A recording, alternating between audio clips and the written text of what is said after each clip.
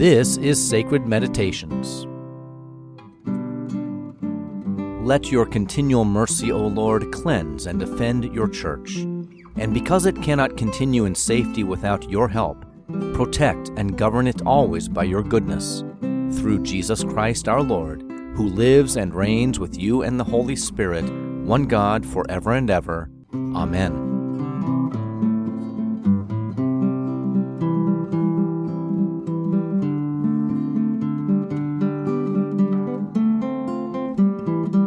Learning to pray by actually praying. This is sacredmeditations.org.